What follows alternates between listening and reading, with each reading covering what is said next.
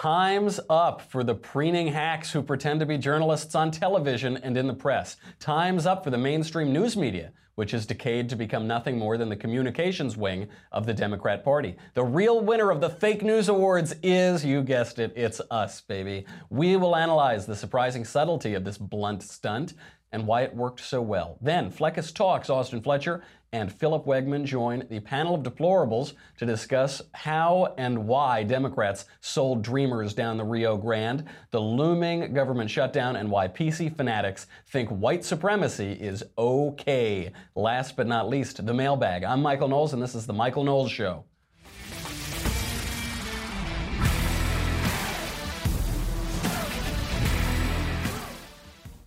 I'm wearing a black tuxedo today because time is up. I'm so brave. I am so courageous, aren't I? But time really is up for the left-wing hacks in the mainstream media. And I don't mean it's up in that they'll go away or they'll stop being left-wing hacks or even that they'll stop influencing a lot of people. But the time when places like the TV networks, the New York Times, Washington Post, etc., when they could pretend to be objective journalists, hard-hitting reporters, just interested in the facts, that actually is over. And you have Donald Trump to thank for that. After weeks of waiting, last night, President Trump finally presented the highly anticipated Fake News Awards. For months now, political analysts have wondered what the awards will look like. Will it be televised? Will there be a red carpet? Will people wear black tuxedos and little lapel pins and things like that? Trump first announced the awards in November, but no one was sure if he was kidding or not, or if this was a real event. He then announced on January 2nd that the awards would be presented on January 8th. Then on January 7th, he announced that the awards would be January 17th. And then last night, he tweeted the link to a blog post on the GOP website listing 11 news stories that he's already criticized for being fake. Oh, and also the website crashed. So it didn't even load for several minutes. The conclusion of months of persistent trolling, which really was part of years of trolling the news media going all the way back to the campaign, was itself just a troll. I love it so, so much. That's it. That's all it is. It's just a blog post. It is a barely functional blog post, not a speech, not even a tweeted list, just a blog post at the GOP website. And you know what happened? The mainstream media took the bait. Of course they did. Now, we should be clear. This is a non-event. Seriously, this is not, it didn't even load. There was no fake news awards. There was a blog post. The mainstream media could have simply ignored this, but they couldn't, could they? No, they couldn't, because they're empty-headed kittens, and this is their catnip. Who covered it? Everybody covered it. Chrissy Teigen, whom I'd never heard of until last night, hosted a fake news awards from her Snapchat last night. Newsweek ran the headline, quote, "Forget Trump's fake news awards. Former Obama ethics chief announces president's biggest lie of 2017. The article reads, "A former Obama administration ethics czar is planning to beat Donald Trump at his own game Wednesday, trolling him with the Golden Pinocchio Award for his biggest lie of the year. On the night, the president is expected to announce his most dishonest and corrupt media awards." Cool, bro. Really cool. You really got him. You got him. Wow. If President Trump had any idea that former Obama ethics czar Norm Eisen would tweet something, then he never would have criticized the mainstream media. Really, good job. Wow. You got him. The Washington Post fumed, quote, "Trump's fake news awards were a huge flop." But guys, here's the thing. Here's the little secret. The fact that you're writing about the fake news awards, the fact that we're talking about the fake news awards, the fact that there are 1,900,000 Google results for the term fake news awards, that means that the fake news awards did exactly what they were supposed to do. How do people, I actually don't understand how people do not get this, how they still don't understand. As for the awards themselves, CNN won the night, taking home 4 out of the 11 accolades. You're shocked, I know. For those who still haven't seen the blog post or weren't able to load it last night, here they are quickly. These are the 11 hits. Former Enron advisor Paul Krugman predicted in the New York Times that markets would never recover from a Trump victory. The Dow Jones, you'll observe, just hit yet another record high. ABC News published an entirely fabricated story on Trump-Russia collusion, sending the stock market tumbling. CNN got another story about Trump and Russia entirely wrong. Time magazine published a totally fabricated story about President Trump removing the bust of Martin Luther King from the Oval Office. WAPO lied about Trump's crowd sizes at a rally in Florida. CNN lied about Trump overfeeding Japanese pet fish.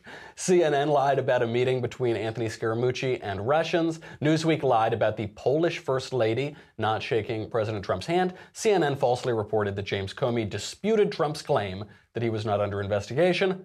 The New York Times published a false story on Trump and global warming. Then number 11, of course, the Russia collusion nothing burger, to quote Van Jones. There is one last aspect of this that I'd like to point out because nobody's really been covering it. The mainstream media aren't the only objects of mockery from this stunt. The fake news awards, it mocks the fake news media, but it also mocks award shows, precisely as we enter awards season. Formerly glamorous celebrities wearing gazillion-dollar gowns receiving gold trophies, just as the fake news awards highlight the irrelevance of the mainstream news media, their total fall from respectability. It does the same for Hollywood, which has virtually, and literally I'll point out, burned to the ground in recent months. The fake news awards worked because both Hollywood and the news media have become ridiculous. And Hollywood and the news media have become ridiculous for the same reason. They're really the same thing.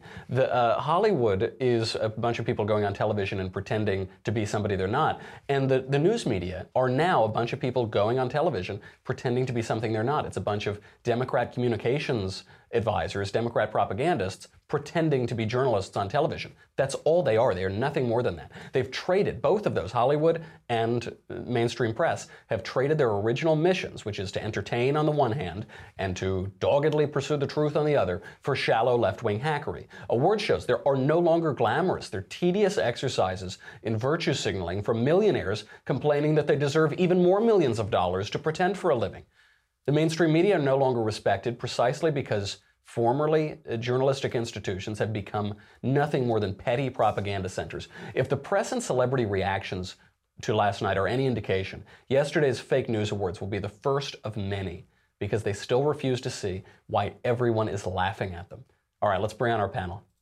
So we've got a great panel with us today. We have Fleccas Talks, Austin Fletcher from Fleccas Talks. You've seen his YouTube channel. And Philip Wegman from the Washington Examiner. Philip, you look okay, but I got to tell you, Fleccas, wearing that jersey tank top, you look phenomenal, sir. We got to get right into the news. We don't have any more time to talk about fake news. We got to talk about real news. Democrats have sold the Dreamers down the Rio Grande after an apparently productive meeting on immigration, open to the press. We all saw it. Dick Durbin alleged that Donald Trump called Haiti a not very nice place to live. So Durbin, in doing that, poisoned any possibility of DACA compromise. Why did he do it? I don't know. Philip, did Dick Durbin just realize that it's better for Democrats' electoral chances to keep calling Trump a racist? And if that means that younger illegal aliens need to be deported, so be it? I think what Democrats are realizing right now is that a shutdown, at least in their mind, is going to play well with their base. And so they're hoping that going into 2018, shutdown is actually going to buoy their chances. We see this, yes, with DACA, where you have Dick Durbin making this kind of small jab that in the larger scheme of things really only throws things off track. So he does that to create a controversy, which slows down negotiations. But then also we see this with CHIP and the current, continuing resolution. Democrats have been asking CHIP, by the way, just for years. people who don't know what it is, CHIP is the Children's Health Insurance Program. That's right, that's right. And so they have been asking for months that this would be included. Republicans have put forward a bill that Democrats initially rejected. They've put the CHIP funding into the continuing resolution to keep the government funded as a compromise. And now Democrats are suddenly quiet and they're saying, well, we're not going to mess with this continuing resolution. We'd rather have a big shutdown fight. And this is just completely duplicitous. Totally right. I agree with that analysis entirely. Fleccas, Austin, this seems to me final, irrefutable proof, as I've said for many years, that Democrats do not give a damn about illegal aliens at all. They just want to win elections. They only pretend to care about illegal aliens when it suits their electoral needs. Should the GOP finally talk bluntly about that, cut it out with all of the rhetoric about compassion and humanity and these poor people and dreamers and all the other things that we now know Democrats do not care about at all? Should we speak bluntly? Yeah, I absolutely agree. I think it's about time that we did, because realistically, the Democrats have always been appealing to the left's, sense of morality. And bigger picture, I think the left, especially the uninformed left that I come in contact with at all these protests, they think they can solve global poverty with immigration. So they think, oh, the dreamers, oh, like they came here young, they're not familiar with the country they came from, they just want a better opportunity. And that's the narrative, that's the narrative, that's the narrative. And then when it actually comes time to make something happen, they self-sabotage and would rather shut down the government just to, have a better chance in 2018. So, I mean, I thought we didn't negotiate with terrorists, and now the Democrats seem to be, getting time with us in our negotiations, and it's not good. And they do it. What's so offensive about it is there are so many awful costs of illegal immigration. Something like 40% of young women who cross the border and girls who cross the border illegally are raped. These people are forced to live in the shadows. They can't access a lot of services. Obviously, there's the flip side of that, which is illegal immigrant crime and gang membership, such as MS-13. And there are all these really awful, vicious aspects to it for both the illegal aliens and for the American citizens.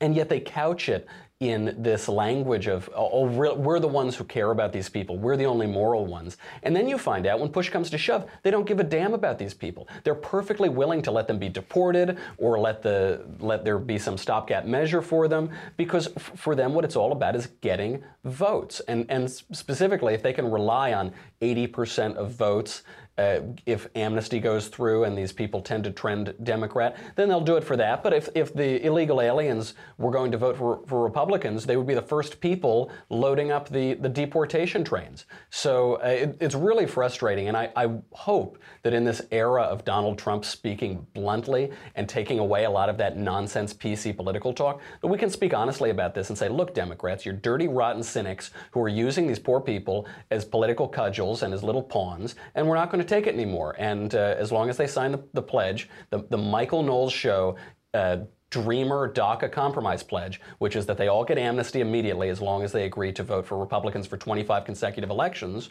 then that's fine. Then we can form a deal and these people get to stay. I hope the Senate takes up my suggestion. Moving on to the government shutdown itself, the White House today has signaled that it will sign a 1-month stopgap measure to fund the government until a longer military funding deal and budget deal is reached. Fleckus, this seems to me like the win-win reality of Trump. Either he's competent and gets good things done, or he's incompetent and the government governs less. Either way, that's cool with me. Should Republicans fear a shutdown in this case? I will hope there isn't a shutdown, just because of that. We need to keep paying the military, and if the left is going to have this, quid pro quo type thing where, amnesty for all, we're shutting it down, that's not how this should go. And just to touch on the last point you made about the DACA people, the Dreamers coming over and, the left wanting their votes, the people I come in contact with at the protests who are, a lot of the people are Latinos for Trump. A lot of these people came here legally because they respect the country and love the country so much. And that's why they tend to vote Republican. Mm-hmm. So adding to your last point, like the people who are coming here illegally, it makes perfect sense that, the Democrats want to help them as much as they can, because that's potential Democrat voters who aren't really, America first ever. Well, that's their base, is criminals. But you're so right. Of course, we should have known that these people would trend to vote Democrat. They're criminals, and that's a key aspect of the left-wing coalition. Good point. Philip, is the White House breaking ranks with Mitch McConnell and Senate Republicans who they themselves have signaled that they oppose the stopgap measure, or is there some strategy that I'm missing here? So I'm not clear on the day-to-day strategy when it comes to conversations between McConnell, Ryan, and Trump. That's definitely in flux, and it's keeping Democrats on their toes. One thing that I would point out, though, is I don't think that Democrats should be so quick to make that foregone conclusion that somehow they're going to benefit because of a shutdown.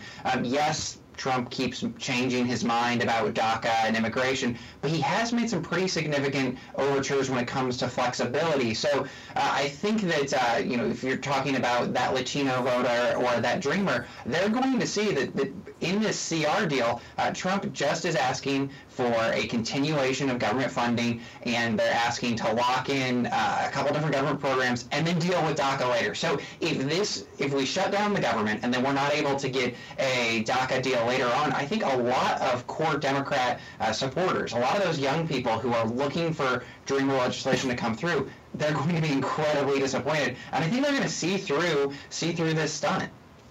Yeah, I think you're right, especially if we keep hammering them in this way, if we keep using blunt language.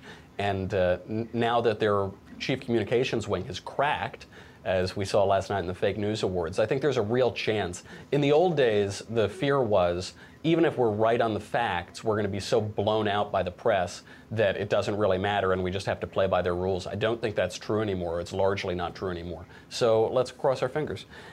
During 2016, a bunch of Trump supporters started using the OK symbol, and 4chan decided to troll people into thinking that the OK sign was a white supremacist symbol. So the son of New Jersey's Democrat governor, Phil Murphy, played this game. He did a little circle sign during his father's swearing in. And so the OK sign has many innocuous connotations. Obviously, there's nothing inherently racist about saying, hey, OK, everything's good.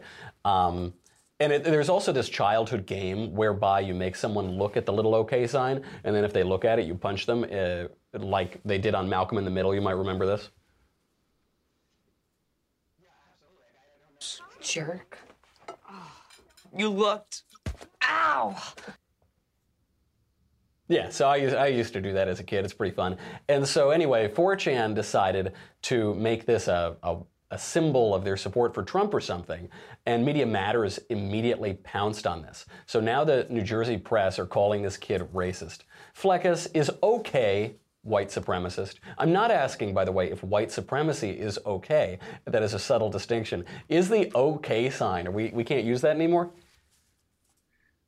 It's news to me, but yeah, I mean, leave it to the left to ruin everything. They had the same thing with Pepe the Frog. Like, the Pepe the Frog was like a meme, a popular meme on 4chan and Reddit, and then someone made, I think, a Nazi version of it, and now everyone who's ever used the Pepe the Frog meme is a Nazi.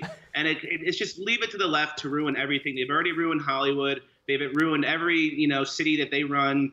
I just saw a L'Oreal commercial that came out today for shampoo, and the woman in the commercial was wearing a hijab. I don't get it. So You're kidding me. That can't be true. It's true. Wow. It's true. It came today. I tweeted about it. That is unbelievable. I have to go looking for that now.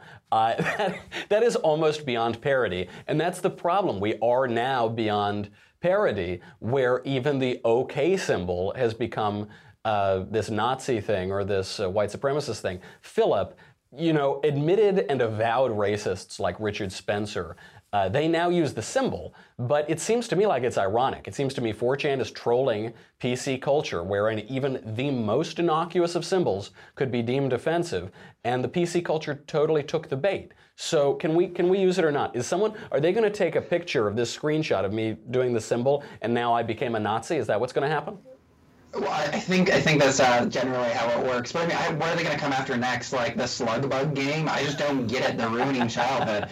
And the sad thing about this is that there's going to be some bad actor who eventually comes along and starts using this as a racist symbol for real, Richard. and they're going to ruin it. Yeah, they're going to start ruining it just as much for the rest of us. So we're in trouble from the left and the right. But they actually, the alt-right, in their being jerks about this, kind of underscore the same point for the mainstream media, which is that they don't get to tell me what totally innocuous widespread symbols mean. The mainstream media doesn't get to redefine the OK sign or what's the next, the thumbs up or something. And likewise, Richard Spencer doesn't get to do that. There are like 50 of these people in the entire world who are actually white nationalists who want to deport all the black people, and they don't get to define widespread symbols for me. They can, I've got two words for those people, the mainstream media and the alt-right, and those words are not happy birthday. Okay, that's all the time we have. Panel, thank you for being here. Now it is time. We have to get to the mailbag.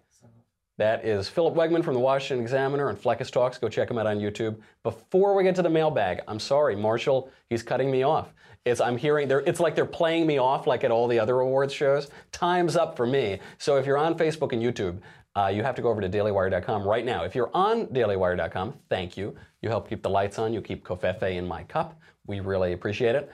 What do you get if you join the Daily Wire? Well, You get me, you get the Andrew Klavan Show, you get the Ben Shapiro Show. It's $10 a month or $100 a year. You get no ads on the website, you get to ask questions in the mailbag, you get to ask questions on the conversation. By the way, the next version of the conversation is going to be me, so get ready for that and ask your questions. But who cares? No one really cares about any of that stuff. What we really care about is this.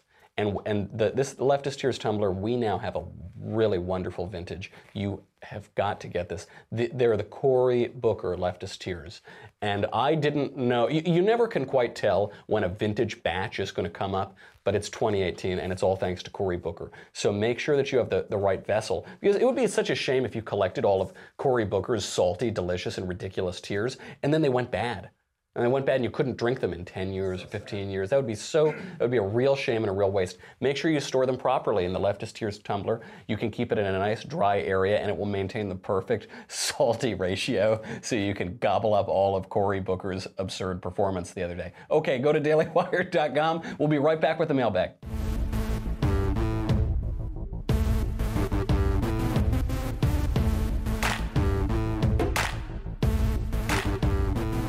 The first question comes from Clay Casasa.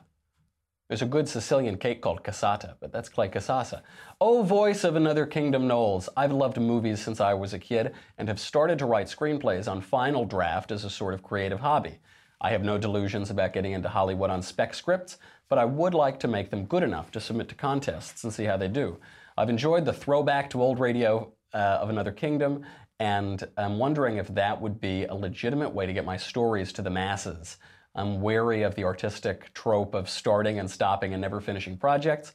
Would you recommend finishing in the screenplay format or immediately shifting to scripting for podcasts? Thanks, Clay.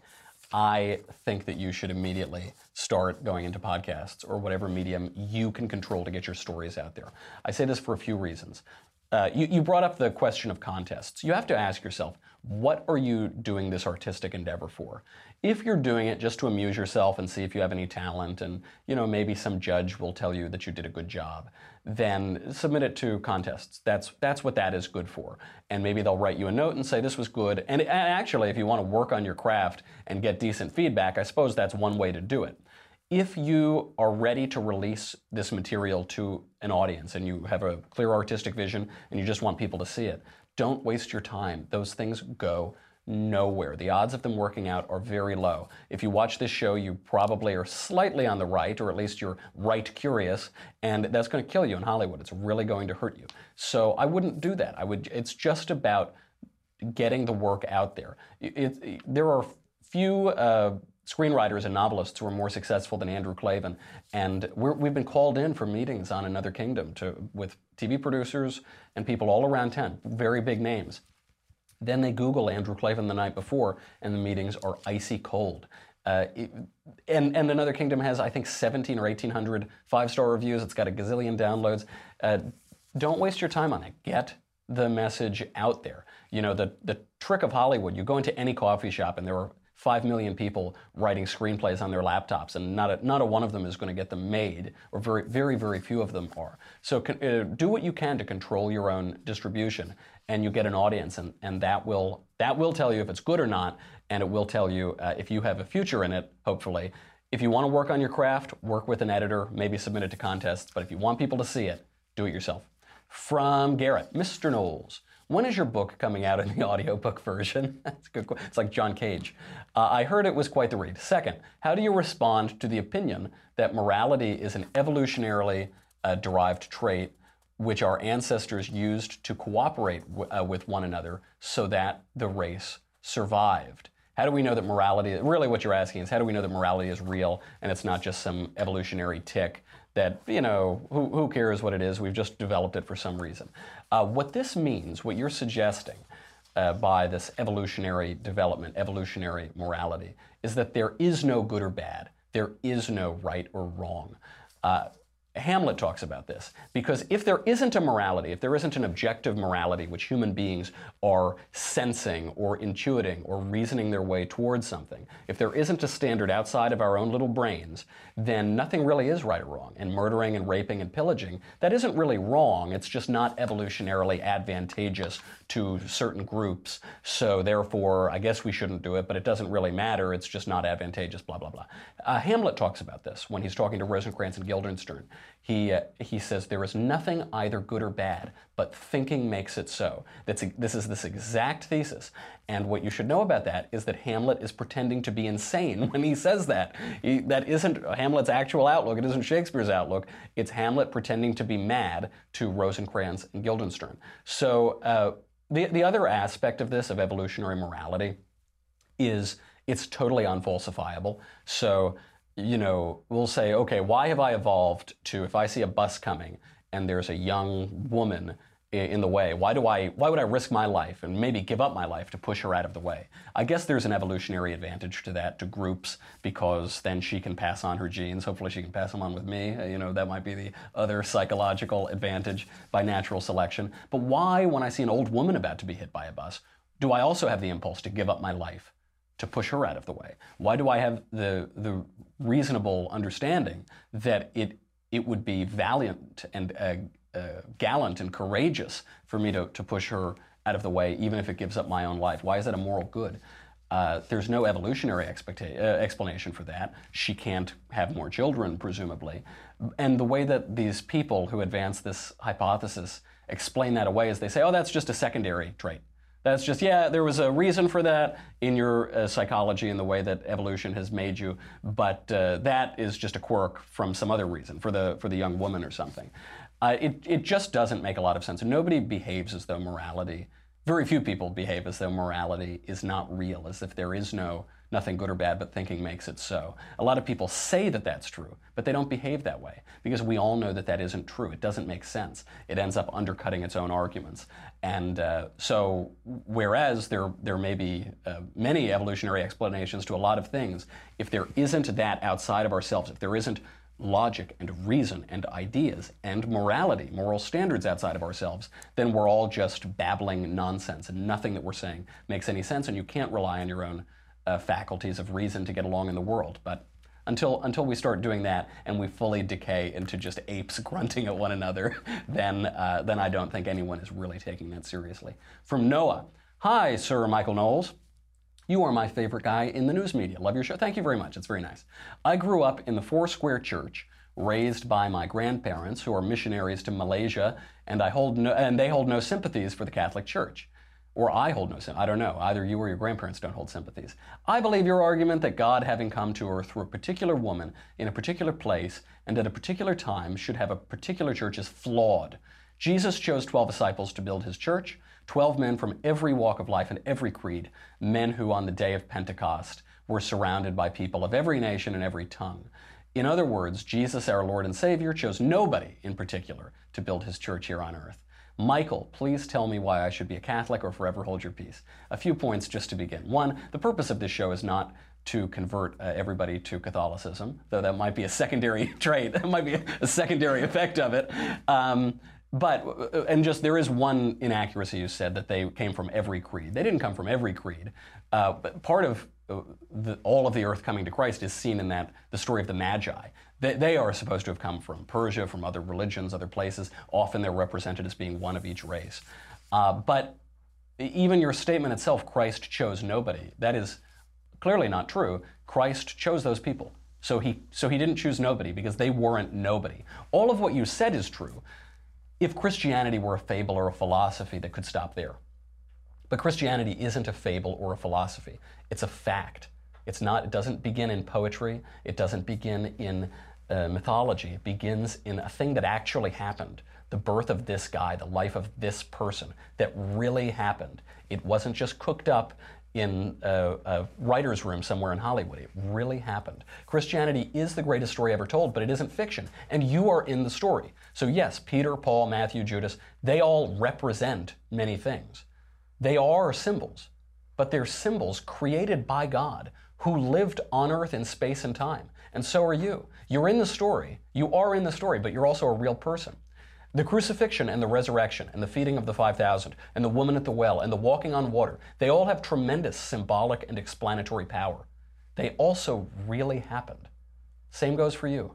Your relationship to God is the relationship of Hamlet to Shakespeare. In Christ, the playwright enters into his own story. You cannot abstract yourself from the story of reality. You can't get above it all. You cannot lift yourself above it all. You are in it. Christ's church is universal. That's what the word Catholic means. It means universal. It's also a real thing in time and space with real people.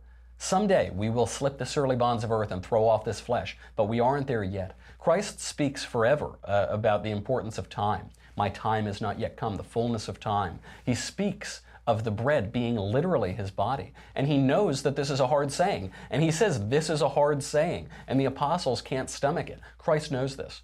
And as tempting as it is to skip ahead, to deny the dramatic tension of our lives in time and space, of the limits of human nature, we shouldn't do that. There is a purpose, there's a time for every purpose under heaven. There's a time and a space for every purpose under heaven. This is a real quirk of the modern era of modernity. There's a reason that it coincided with the Protestant Revolution and all that has come after that. It's a quirk of modernity to want to abstract ourselves, to pretend that we are not enfleshed, that we are not in space and time, that acts of value are not enfleshed. I think a lot of times people would rather it be the ideas of the apostles rather than the acts of the apostles. They would rather pretend that Christianity is just a fable. It's a fable by which we can live our lives, but it isn't a fable. It really happened. That's what makes it so real. That's what makes the intersection of heaven and earth, of metaphysics and physics in Christ so powerfully compelling. It's why it's the greatest story ever told, is because it's true. It's nonfiction, and you should live as though it's nonfiction, as though these things happened, and there is consequence to what you do in time and space in relations to people. Next question from Mark Levin. Dear swarthiest man at the Daily Wire, Mr. Michael J. Knowles, I am a recent economics graduate and have realized that I would love to turn my obsession with politics into a career. What's the best way to get started? As I'm in the New York metro area, where it seems like the only available work is with progressive, read socialist outlets. All the best, Mark Levin. Yes, that is really my name. Can I leverage that? Okay, my first advice to you, you're an economics major, is make a lot of money. Don't go right into politics. Make a lot of money. Go and do something and make a lot of money. To get you into politics, do that. I'm from New York, and yes, it's very hard. There are some Republican candidates there, though. I still regularly advise candidates in the New York metro area on running for office and on their campaigns. So there is that. It's a little bit of a boutique industry because a lot of times Republicans don't win, but I've been on plenty of winning campaigns in New York. The reason you should make a lot of money right now is so that you don't need politics. All the great politicians in history haven't really needed it. They haven't needed to get reelected, and therefore they don't have to compromise themselves, and therefore they actually achieve really good things. It's also, it'll just make you more of a person. If you spend your whole life working as a staffer in politics or as I don't know, as an elected official or something, it really does wear away, I think, at you. And it's good to just bring a life experience to politics. So, you know, yesterday I had to miss the show because I was doing a film shoot. Very rarely I still am an actor in Hollywood and I still get cast. I call it my semi-annual acting. And it really brings a lot to my life to have something outside of politics. Obviously, I spend most of my life with my head in politics. I spend most of my life not writing political books, but it's good to have things outside of that too. And I think it'll make you a politician or a better political analyst or whatever you want to do in politics if you bring something outside of it. That said, you will win any race you want if your name is Mark Levin and you move to the right district. That is how things work, especially down ballot. If you run for Congress or lower, certainly state representative or state senate, you will win if it's a Republican district and your name is Mark Levin. Because people don't care about those races, and inevitably, Mark Levin has 100% name recognition among Republicans, and you have his name, and it'll just help you out. So make a lot of money, but do it fast while Mark is still famous and important, and then run for Congress or something. You'll almost certainly win, unless you run in New York, so you gotta move too. Okay, next question from Seth. Dear Michael, king of trolls and champion of deplorables, I often hear conservatives discuss the fact that our country was founded on Judeo-Christian values, but I was wondering what texts or writings support this claim. I want to be able to better defend this claim when I make it to my liberal colleagues. Thanks for all the work you do for all of us deplorables out here, Seth. Okay, so what do we mean by Judeo-Christian values? those are the values that come through Christianity into the secular and modern world. Ideas we get natural law and natural rights and all of that from. Why are they called Judeo-Christian? Well, because Christ was a Jew. Christ is the Messiah from the Jewish people to all the nations of the world, and all of the people who founded this country were Christian. I have dear old Samuel Fuller, Dr. Fuller, my great-grandfather from the Mayflower. He certainly believed that. The country was founded up in Plymouth centuries before the Declaration of Independence was signed by very serious Christian religious zealots to be a shining city on a hill. Then, if you want founding documents to read the Declaration of Independence and the Constitution of the United States. The Declaration clearly states we are endowed by our Creator with certain unalienable rights, including life, liberty, and the pursuit of happiness. That alone is Christian. How do we know it's Christian? Because all of those people were Christian. It is true that some were more deistic and a little less, more abstract in their Christianity, but we know the country was founded as early as 1620 by Christians. It was Christians who populated the place. So that culture the politics is inseparable from that culture. On the one hand, it is stated very clearly, this is a constitution built for a moral people and a religious people, and it couldn't survive beyond a moral and a religious people. We also know all of them, beginning in the 17th century, had these ideas and had this culture, and that culture stewed in the United States, and it created this country. So if you want to trace it back, I would trace the founding further back than 1776, but look at the evolution. This wasn't founded by a Muslim people, for instance. This wasn't founded by Buddhist people, wasn't founded by Hindu people. And the people who did that grew in a culture and had their vision of the world formed by Christianity, which is the animating force of the West, the meeting between Athens and Jerusalem, which gave us all of Western civilization. From Marcus. Hi, Michael. I think this is possibly the most outrageous aspect of this Aziz story. It's that they didn't finish their wine, which probably cost them $67 for the bottle. Considering how expensive the restaurant is and how much the wine must cost, would you ever leave a restaurant with wine still in your glass and still in your bottle? I would never leave anywhere with wine still in my glass and still in my bottle. That is a universal rule that is true at all places and all times. Really, what a decadent culture that this guy's got money to burn and he leaves booze sitting around. A good Sicilian boy would never do that. It's actually considered bad luck to leave wine on the table among a lot of different Italian regions, and that I think they're probably just explaining their own behavior. From Andy. Was it accidental that today you used the word indiscernible when you clearly meant indistinguishable? Sorry, I know all the world loves a smart arse, but it made me wince. I guess I'd said this about the sexes, that they were indiscernible. I actually did mean indiscernible because I was alluding to a specific philosophical principle, an ontological principle called the indiscernibility of identicals, that there cannot be separate objects or identities that have all of their properties in common. This is also called Leibniz's law, after the German philosopher Gottfried Wilhelm Leibniz. So this issue with the genders is that people want to say that there are men and there are women, right? There's feminism, and yet men and women are exactly the same. They're indiscernible. You couldn't tell the difference because they're identical. But if men and women are exactly the same, then there's no such thing as women. Because there aren't different categories. If men and women are exactly the same, then there are only men. And this is a minor example of all of feminism, which very often just hurts women because, as Andrew Klavan says, it makes them take on male values. But Descartes actually uses this same point, the indiscernibility of identicals, to prove that he is different from his own body. So it's kind of fun I don't know that I totally buy it, but it's very fun to look at that. But that's what I was alluding to. It's why I use that word when I discuss this issue, is because if you think about it, even 2 steps down the road into Leibniz's law, then many of the claims made by feminists appear totally ridiculous. From Samuel. Dear Michael, as Catholics, we're supposed to find spiritual strength and comfort in the sacraments and in prayer.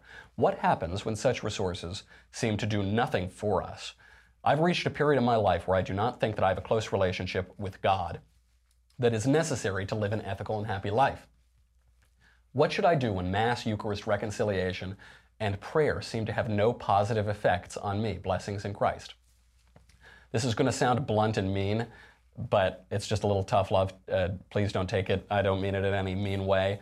Stop thinking about yourself. Stop it. A man wrapped up in himself is a very small package indeed. The sacraments aren't there so that you can feel really nice about yourself or so that you can feel comforted. I quote it frequently, but it deserves quoting again. C.S. Lewis said, if you look for truth, you might find comfort. If you look for comfort, you will find neither truth nor comfort, only soft soap and wishful thinking to begin, and in the end, despair. The sacraments are there for the unity of heaven and earth and physics and metaphysics and for you to touch God. That's what Christ comes into being, to reconcile man to God and to redeem him. There's a gratitude there, which if you just think about it a little bit, that you couldn't deny that gratitude. Now, of course, not every time you go to Mass are you going to be enraptured and having a numinous experience. That won't happen. It didn't happen to the Virgin Mary. The angel Gabriel came down to Mary, appeared to Mary, said, God himself will be conceived within you. Then he went away and she went on with her life.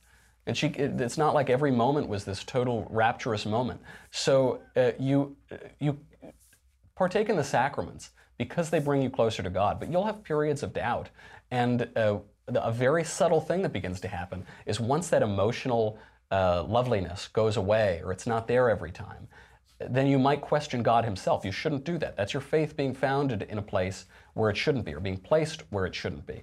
You see this in a number of more charismatic Protestant movements. It's all about the feelings and the emotion of it and the acoustic guitars and waving your hands in the air.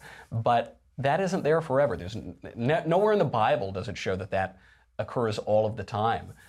God speaks to Jacob at certain times, and certainly he speaks to Abraham at certain times when they're not just hanging out all the time. So look outside of yourself. I don't mean this as a criticism specifically of you. I do it all the time too. But look outside of yourself. Look toward God. And I think it'll get you out of your own head and stop wondering why you aren't so happy all the time. This is why, just a little bit of a side note, whenever people at the holidays, like New Year's Eve or Valentine's Day, they very often have a bad time because you build these things up in your head and it has to be perfect, and I have to be enjoying myself all the time, and I have to be really happy all the time, and why aren't I happy? Why can't this be? And you get miserable. The holidays are miserable for a lot of people. Stop worrying about why you aren't happy. Stop worrying about why you aren't having pleasure and why you aren't feeling the thing you think you're supposed to be feeling. There's nothing you're supposed to be feeling. You're just doing the thing. You're doing it. You're in communion with God. That's good enough. That's good enough, even if you aren't feeling the chill and emotional jolt of it at every single time. Good luck. God bless. From Michael. Is there ever an instance where government regulation can fuel competition in the market? I think specifically of the airline industry, which some claim is an oligopoly that promotes a mirage of choice and the illusion of competition. More competition is better. That's virtually always true. And the example you cite actually proves it. I travel on airplanes a fair bit, and it's a cliche to complain about air travel because in many ways it is degrading. They give you, I think, 6 square inches of space for you to sit in on the plane. I'm not a terribly gigantic guy, but I'm like, obviously on 3 different people's laps in the new way that airlines are laid out. But that said, deregulation of the airlines was a massive, massive success, particularly for the consumer. The Airline Deregulation Act of 1978 freed up the airlines and really broke up a lot of the legacy airlines, but the prices dropped tremendously. Prices dropped $1,400, prices dropped 40% since the government set the prices and controlled the airlines. And economists estimate that today the cheapest flight possible from LA to New York would be $1,400 if not for deregulation. I can get a round trip from LA to New York sometimes for a couple $100. Now, what does that mean? It means that the things aren't as spacious anymore, the waiting rooms aren't as spacious, they don't serve you prime rib when you're on the plane. That's because more people are using it. It's much more efficient. There are some airlines that make you pay for water. Good. I'm glad. I want to pay for water. I don't want to be subsidizing that guy over there his water. I want to have as much consumer choice as I possibly can. Now you have to pay an upgrade fee if you want to get like economy minus plus 7, I don't know, you get an exit row you have to pay more for. Good. I want it because that means that when I'm a cheapskate and I just want my quick flight back from New York or wherever, I want to get the cheapest thing I can and I'll go into my cocoon and sleep. I was caught in the UK at a wedding, and through a mistake of the travel agent and of me, my return ticket wasn't valid, and I got stuck in the UK. I had to come back here to do the show, and the flight was 15 hours away. I had to buy a new flight direct, London Heathrow to Los Angeles, with 15 hours before the flight. Most of the flights were thousands of dollars, but a cheapo airline had one for $600 that I was able to buy because of all of the competition in the airlines. And it was a miserable flying experience, and I got to save a lot of money. That is really good. Whenever you see people complaining because of these things, it's easy to get lulled into how nice and luxurious a lot of accommodations are these days. Don't forget how bad it could be. Don't forget what will happen when if the government comes in and starts heavily re-regulating these airlines. You're going to go back to before 1978, and yes, they might have served the prime rib, but you paid a lot more money, and the reason those lounges and those airlines weren't full is because nobody could afford to fly. So more competition, bring it on, and if you want a nicer seat, pay a little bit more money. Okay, that's our show. We'll have a show tomorrow, Friday show, because we couldn't do it yesterday. So make sure you tune in. I'm Michael Knowles. This is the Michael Knowles Show. I'll see you then.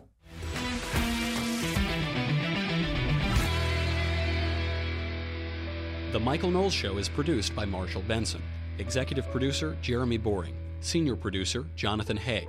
Supervising producer, Mathis Glover. Our technical producer is Austin Stevens. Edited by Alex Zingaro. Audio is mixed by Mike Coromina. Hair and makeup is by Jesua Olvera. The Michael Knowles Show is a Daily Wire Forward Publishing production. Copyright Forward Publishing 2017.